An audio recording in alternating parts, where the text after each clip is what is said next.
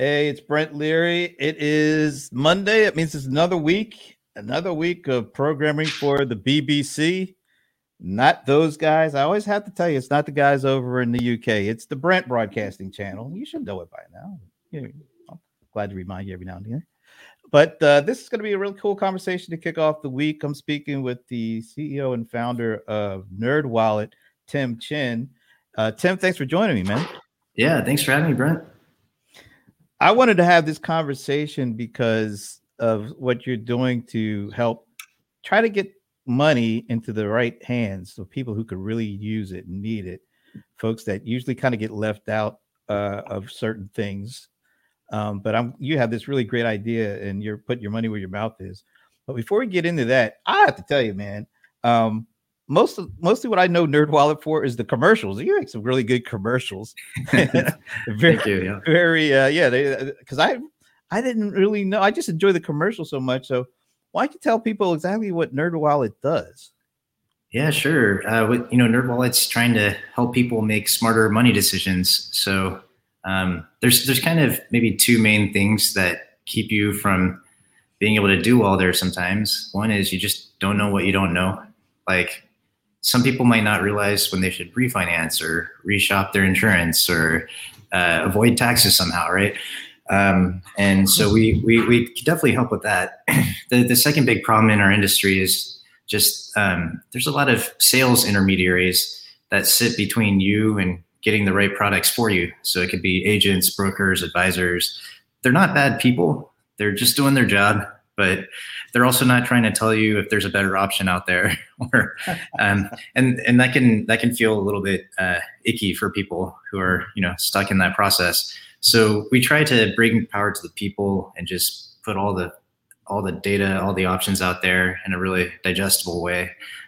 So we do that for consumers and now for small businesses as well. As of December, we acquired a company that's super mission aligned called Fundera that focuses on small businesses. Yeah. Very cool. So let's talk about there are people that were having a tough time with their finances and getting money to kind of exist and survive well before the pandemic. But what has the pandemic done to the folks that you usually try to help? Yeah, it's a tale of two halves. I mean, we serve America pretty broadly. Based on all the research we've done and all the living rooms I've sat in across the country, about half the country's paycheck to paycheck. The other half has a cushion and they worry about other stuff, right? And so, yeah, the pandemic certainly has had a big impact on both. You've heard the term K-shaped recovery. For half the population, there's been a lot of stimulus, a lot of attempt at federal aid, which was effective, at least in the short term financially, even if it didn't really help fix the long-term issues that people face. And then for the other half, a lot of people have actually done quite well financially who are in the more fortunate half. With interest rates going down, you've got asset price inflation. People have made a ton of money in the stock market and all sorts of other avenues. Some businesses have really thrived. So it's just pretty mixed out there. So, and right now there might be some people getting $1,400 in their direct deposit or in their mailboxes. So hopefully that'll continue on. But there's always been a case of folks who just didn't know how they could get available credit, the right kind of credit, or the best option. Like you were just talking about, sometimes it's a matter of just not knowing or just not being able to take advantage of those situations. Right. But your company just announced last week this kind of this thing that you're doing, this idea of putting your money where it'll actually get to the folks who help. Maybe you could talk about it. I know you're working with some different credit unions and this organization I had really never heard of before, Inclusive. But why don't you talk about why, first of all, why you wanted to do this program and really just kind of build out what the program is? Sure. Yeah. I guess I'll start with a quick primer on what the problem is that we see. I mean, I think, the problem is that banks and credit unions, they make a lot more money in high income neighborhoods than low income neighborhoods. And this is because they take your deposits from, local people, and they loan it back out to local businesses and individuals. It's like a business loan, a mortgage, a personal loan, that kind of thing. And in higher income communities, you've got a lot of pristine FICO scores, you've got a lot of collateral. It's just very easy to formulaically dish out loans. Lower income communities, you've got a lot of really creditworthy people. It might be your local bakery or your elementary school teacher that's, is solid from a job security perspective. It takes more feet on the street to actually get to know these people, to, make those loans. And there are a lot of people who are actually doing this quite well. So credit unions serving low income communities are all across the country. And Inclusive is a network of 351 of these, and they can really help deploy capital more effectively. So, as we were internally looking at this, we kind of put 2 and 2 together. Our board wants us to keep a bunch of cash in reserve for a rainy day. That's going to be kind of the last money, the first money in, last money out. And I thought, hey, I wonder, maybe we could do something more effective with this cash than putting it in our commercial bank. And so we started looking around at rates, right? Turns out you can actually get the same rates, sometimes even slightly better, by investing in a local community credit union than you can at your bank. And so we got our board comfortable with this. And hey, capital is now flowing into communities that need it. I think there's kind of 2 approaches here companies can take. You can invest in your local community. That's great for, our employees love it. There was so much fire and passion when we announced this. So that's awesome. And, you can get volunteer opportunities in the community.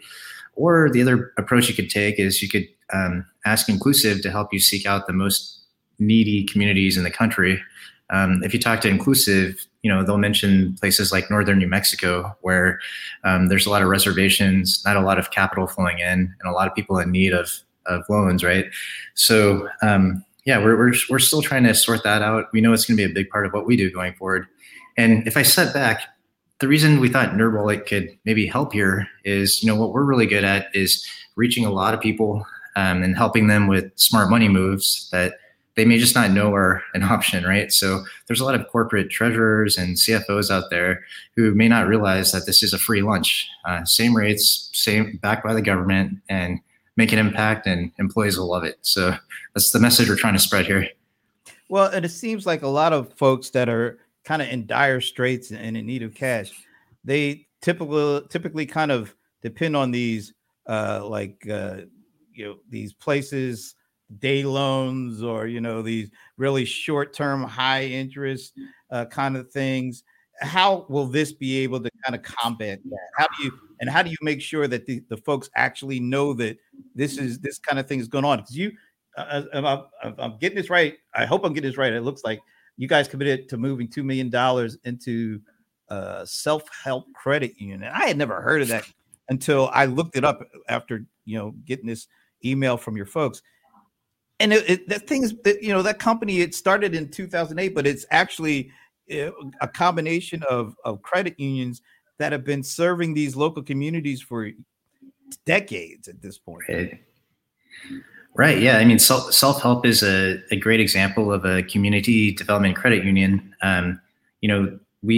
We thought they were really attractive because they have a focus on the Oakland area. They funded the first grocery store in West Oakland in 50 years, the community grocery. Yeah. So, I mean, I think there's stories like that to be told at all these credit unions. It takes legwork to go find them. Just by happenstance, I was on the consumer advisory board at the Consumer Protection Financial Bureau with a senior person from Self-Help, which is how we made the connection. But as we started digging in, we found more institutions, one in Berkeley and one in San Francisco, that we thought we would try to support as well. I think the highest leverage point is actually getting other companies with a lot of cash involved as well. I did see, Netflix did make an announcement that they were moving some cash into, a more targeted bank. I think their positioning was Black-owned banks, but I mean, I think this is, there's a lot of overlap in the Venn diagram in terms of being able to, make a social impact with these deposits. Were you spurred on by some of the social unrest that took place kind of at the beginning of the pandemic with the George Floyd situation, Ahmaud Arbery? Lots of frustration and lots of unrest, and it wasn't just the kind of the social aspects. There are people that are really financially distressed, and that kind of adds to the situation and creates a higher and a hotter kind of period of what's going on over this past year. Did that have any kind of play in that? Truthfully, absolutely. I mean, internally that there was so much dialogue among the employees and in terms of what we could do. And, every town hall, there were questions about like, why can't we take action faster? What can we do? Right. And so, it's been a big amount of time since then. I wish we could have gotten this rolling sooner. Better late than never. And, right. I think, companies just have so many different priorities. I think what really happened for us internally was we started saying like, hey, now's the time to focus on a more organized corporate social responsibility program. There's never a great time. There's always competing priorities, but this is something that a lot of employees care about. I think the paradigm of employer-employee relationship is changing very rapidly. And, that certainly resonated over the last 12 months. And, it feels great. And it's a free lunch. So it was something that, just felt like something we had to do.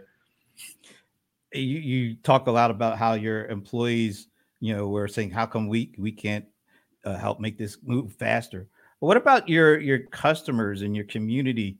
How is the relationship between NerdWallet and not only your employees, but the communities you serve? How has that changed?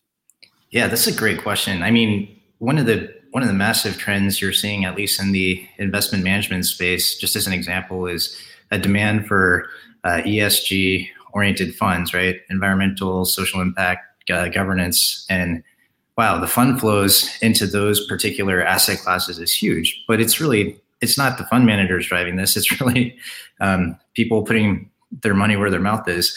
So, we help consumers with all sorts of different money questions. We've seen a huge uptick this year in people trying to figure out how to parse through these options and be more socially responsible with their investing, just as one example, right?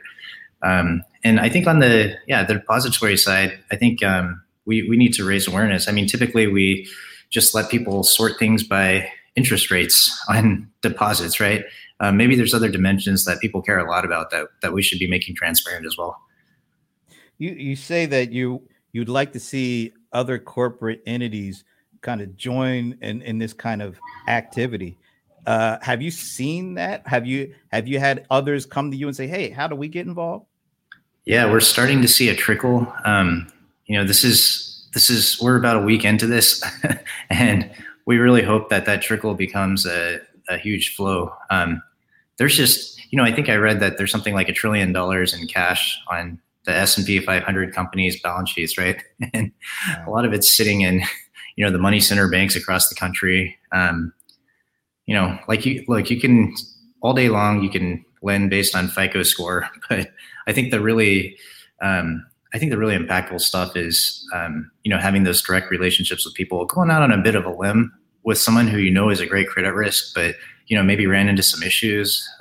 I think those are the things that make a huge difference. Can you talk about how credit unions operate differently than like the traditional big banks, and how kind of leveraging or putting money into them actually helps communities more than what goes on with these big banks? Because it seems like a lot of the smaller folks don't have the relationships with the big banks that you need in order to really, get the best opportunity. Right. Yeah. I mean, I can speak generally, credit unions are nonprofits. They're cooperatives between their members. A lot of credit unions will return surplus profits back to all their members at the end of every period. What this does mean is that, they're not as efficiency oriented as banks. So, a bank may think about it very much in terms of just chasing high quality asset growth and seeking out very low cost sources of funding. And hey, if that's easier to do in New York City than in rural Arkansas, that's where I'm going to direct my marketing team, right? Credit unions are very community oriented. They have branches, they're serving specific communities. The origin story of credit unions really came around, things like a bunch of steel workers got together and formed a credit union, or a bunch of people in a local community got together and formed a credit union. And so, yeah, by virtue of that, they have much more feet on the street. They're integrated in the communities. The people who are working at these credit unions are often members of the community. Sometimes they do this with part of their time, not as their full-time job, right? And so, over the past 10 or 20 years, a lot of them have struggled as, big tech and big data and software, infrastructure software has really driven efficiency at the big banks. They've struggled to keep up. So I think there's a lot to be lost if we don't do a better job empowering them to continue to do what they do. It just seems like helping, not helping the credit unions, but leveraging the credit unions who do have a much more empathetic relationship to community than big banks, who are kind of driven by those numbers. That not only impacts the individuals that live in the community, but that impacts the overall. Do you see this helping, like, getting money into the community, and then it kind of rifles around, because dollars, once they enter the community, maybe they have an opportunity to stay in the community and help, kind of lift every boat, so to speak? Oh, absolutely. Yeah. There's definitely a recirculation effect within communities. I mean, if you fund a grocery store, you're hiring from the community. You're bringing hopefully lower pricing and better selection to the community as well. And yeah, I mean, there's such a multiplicative effect. I think that's why capital flight is, such a big and problematic issue. And, I mean, the nerdy optimizer in me also finds it pretty irritating. Credit unions often have better rates than your local bank. They're nonprofits, so they don't need to have they have a bigger spread to work with on their both on depository rates and lending rates, right? They earn the spread between the two. So yeah, they're just great places to look, even if you're just out for your wallet. That's it. So nice. Well, yeah. And then so you're committed, dollars, and you're committed to kind of helping get the money in the right hands. What kind of, do you have an educational aspect of this? Letting folks know, hey, this is here, this is how you can take advantage of it. Here's how it's different than trying to go to a big bank. It may be a little easier for you to get this. How does the educational piece work? Yeah, absolutely. We, we're a company known for our content. Hopefully people find the content digestible, empowering, easy to understand. So yeah, we have content about this across our site. I think the big issue that people face in our industry is that it's extremely expensive to get consumers' attention. And so you see banks spending a huge piece of their annual budgets on marketing, everything from Super Bowl ads to naming stadiums to things like that, right? And so, NerdWallet is unique in that we have this base of, call it 100 million plus people coming straight to us every year, seeking our help. And I think that's where we can uniquely help out. So for example, if you're out there seeking a payday loan, we've got a payday loan alternatives page, many options, which consist of contacting your local credit union. And, we put some of those options into the world. So there's things like that, we can use our platform to really disseminate information that might help people save a buck or two. Nice. Now, you just said it's only been announced at least last week or so. But let's look out a year from now. What does success look like for you from your perspective in starting this program a year from now? Yeah, to me, I mean, it's such a win-win. I'd love, most big companies out there to have 1%, 2%, 3% of their cash balance supporting their local communities and earning an equal, if not better rate. I mean, it's just a win-win, right? So it's easy to try to sell something that you think is good for everyone involved. And I have a lot of passion around that. So I'll probably be harassing and annoying other CEOs I know over the coming months to try to spread the message. Yeah. No, that's great. I think you need to harass away. If I can help harass too, because it's like you said, I think it's a win-win. The big picture. What does the big picture look like? Let's say 5 years from now, when this has had a chance to reach as many people as it could in 5 years. What do you hope is accomplished? Yeah, I hope there's a vibrant reinvestment happening in local communities. More broadly, the thing that keeps me going with our mission is just, it just irritates me when there's, like if you were to watch someone about to make a costly mistake, would you say something? That's kind of like the feeling I have all the time when I'm trying to think about us helping consumers or small businesses. So for us, it's more broad than, putting your deposit somewhere impactful. There's a lot of different things that I think people make mistakes on. And so I'd love to help people broadly on that. And of course, a lot of the people that get help from a personal consumer standpoint, those are the kind of folks that'll eventually, if they get an opportunity, they start businesses and they start employing people as well.